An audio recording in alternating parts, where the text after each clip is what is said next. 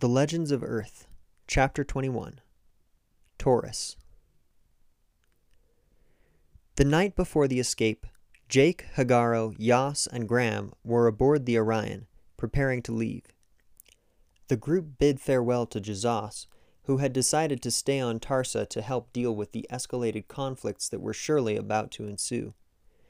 After Jazas left, Jake took some time to teach his friends everything he could about the Orion, so that they could help him pilot the ship the following day. The night dragged past. After reviewing the plans once more, Hagaro and Yas decided to get some sleep. Graham and Jake remained in the cockpit, talking until the early hours of the morning. Finally, Graham left, and Jake sat by himself in the cockpit, checking over star maps and thinking about the details of the ship's trajectory. As light began to appear near the hangar's entrance, the crew immediately began to stir again. Hagaro was first to appear.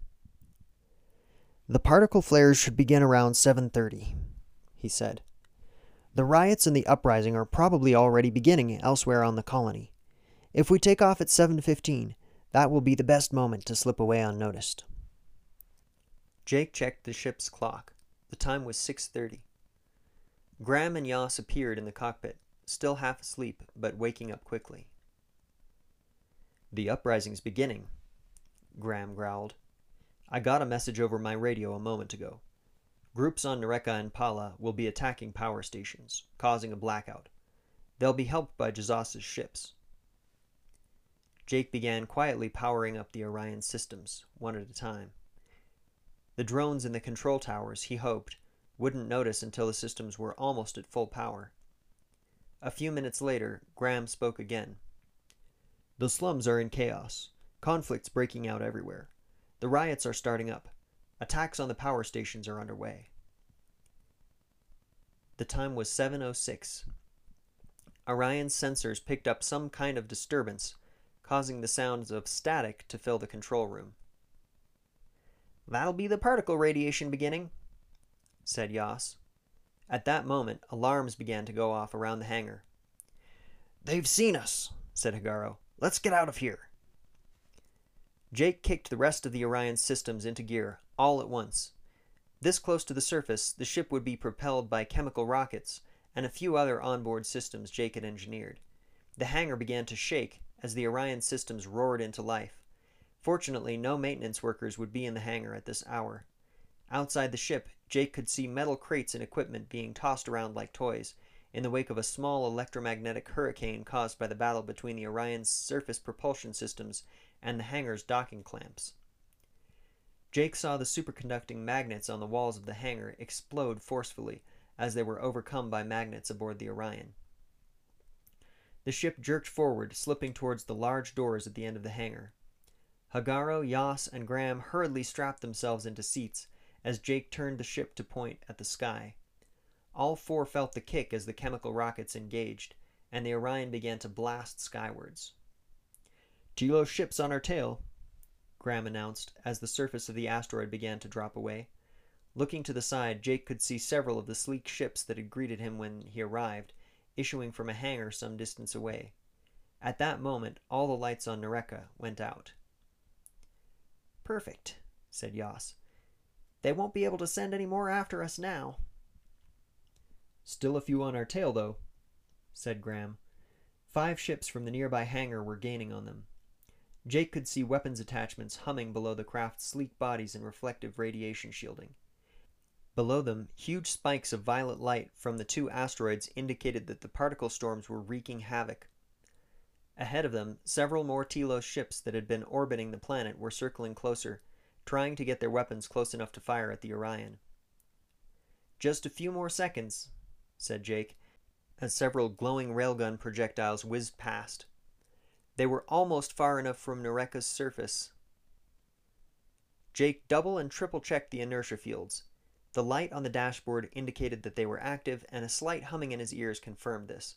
He pushed down on a large red dial on the control pad. Crack! Light swept past the window. Looking behind him, Jake saw the Telos ships racing for cover ahead of the massive shockwaves from the Orion's primary propulsion system. Crack! Hagaro, Yas, and Graham cheered. The escape was complete. The journey to intersect with the Taurus's trajectory took about a week. Jake slung several new bunks in the Orion's crew quarters, and the four spent the time tinkering and learning about the Orion, playing cards, talking, eating, or sleeping as the mood took them. No one was really sure what would happen once they found the Taurus. Hagaro mentioned that he thought the ship might know much more than they did about the events taking place in the solar system and how to defeat the Telos that had taken over Tarsa. When Jake asked why he thought the Taurus would help them, Hagaro replied, "My reasoning was based on the blueprints. We have something I think they need."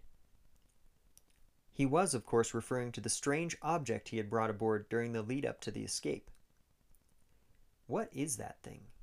asked Jake, to which Hagaro replied, "I don't precisely know. It arrived on Tarsa with the Telos. It was aboard one of their ships. The Resistance stole it and hid it soon after they arrived. They were clearly furious, and many of our people died to keep it hidden." Here Jake caught a look of pain cross Hagaro's face. He was sure the creature was remembering battles fought, lives lost, the sacrifices of the past. "What we do know is that the Taurus will understand it better than we do. One of the blueprints in the folder I showed you earlier, compiled by the architect Sonara, shows something extremely similar to the object. Furthermore, we found detailed plans for how it can be incorporated into the Taurus's design." "So you think that in exchange for this object, this piece of ancient technology, the Taurus will tell you what's going on, and perhaps come to your aid?" "That's the idea," said Hagaro. "Aside from the Resistance itself, the Taurus is our best hope for ending the Telos occupation." A few days later, Jake was showing Graham how to repair one of the life support systems. Nothing had been damaged, but Jake still constantly found himself tinkering with things to improve them, or make them more efficient. Graham watched as Jake carefully rewired a system that monitored and controlled temperature. "I see.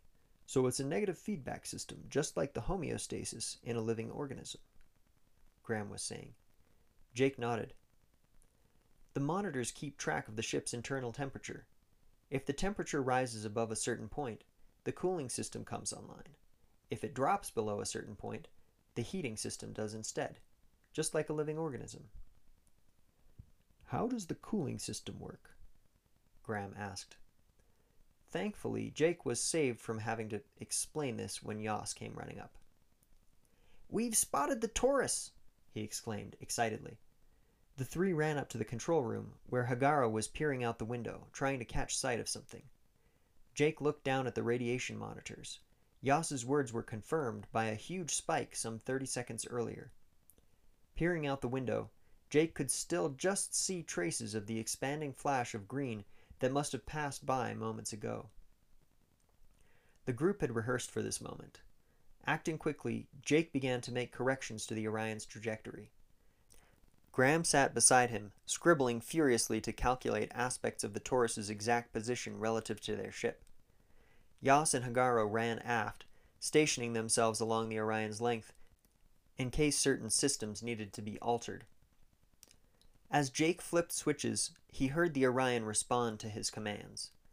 An electric coupling somewhere in the ship realigned itself with a crackle, and there were several mechanical thuds as another system changed its configuration. A few seconds later, sensors detected a radiation source. Graham showed Jake his calculations, and Jake made several new adjustments to the trajectory. He could hear Yas and Hagaro in the background, working to keep the Orion systems functional as Jake chased the radiation signature. Ahead of them, the green light reappeared in the distance. From this vantage point, it appeared like a shooting star, or Halley's Comet. The shaft of green particles stretched in front of them like a spear, with a radiant speck at its tip. The Orion drew closer, matching the other ship's velocity. They could clearly see the huge shock absorber now, along with the transparent body of the ship, which was radiating light like a beacon. Hagaro and Yas re-emerged into the control room as the Orion's velocity slowed, and it pulled up alongside the Taurus, dwarfed by the craft's enormous size. Pressing down on a button, Hagaro sent a comm transmission in the direction of the Taurus. Taurus, this is the Orion. We have an object on board that you may find intriguing. The four waited with bated breath. After a few seconds, their receiver crackled and a voice came through. Orion, you are cleared to dock. Captain Sonara greets you. Cheers broke out again among the crew of the Orion as the two ships connected. On board the Taurus, the Orion's crew were welcomed by none other than Captain Sonara herself, the woman who had designed the Taurus. In person, she was a humanoid, of a type similar to Graham, tall with shell-like plating on her shoulders. Several others were with her as well. After a tour of the ship, the Orion's crew were shown to their quarters and allowed to rest. The next morning, following an excellent breakfast of some kind of cereal grain that apparently had been grown on board, Sonara came to speak with them again. "Congratulations on finding us," she said. "That can't have been an easy feat. We went to great lengths to make sure the location of this ship stayed secret. How did you do it?" Hagaro explained about the archive on Tarsa and the blueprints Sonara had left there. "Ah, yes, now I see," she said, and then continued. "I'm curious about this object you brought us." Turning to Jake, she said, "And of course, I recognize your ship as a T-class. This must mean your mission is similar to ours." "Interstellar travel," Jake agreed, nodding. "The T-class are a prototype designed to test technologies for interstellar travel." "As is the Taurus," said Sonara. At this, Hagaro chimed in. "Then you'll be particularly curious about the object we recovered. Engineers on Tarsa have examined it, and we believe it's a kind of ion drive. It functions by superheating plasma and ejecting it with the help of powerful magnetic fields. We don't understand it entirely by any means, but the blueprints you left on Tarsa indicate that the Taurus has a built-in module for this kind of attachment. Actually, we brought it here in the hope that perhaps you could do something for our people." Hagaro explained about the Telos that had invaded and taken over his home colony. There was a thoughtful pause. Then Sonara spoke. "We've heard of the Telos before. Stories like yours are not uncommon these days." She shook her head sadly. "No, there's little we could do for your colony." Hagaro, Yas, and Graham hung their heads. "Don't lose hope," said Sonara. "I know of someone who may be able to. Follow me." At this, Sonara stood up. The group followed her down several of the Taurus's passageways toward the far side of the ship. Together with Sonara, they stepped into an airlock. "On the other side of this door," said Sonara, "another ship is docked. I informed them of your arrival, so they should be expecting us." She pressed her hand onto a button set into the wall, and the airlock unsealed itself with a hiss. The door slid aside, and the four were met by a tall individual with blue-green skin. "Greetings," said Arla.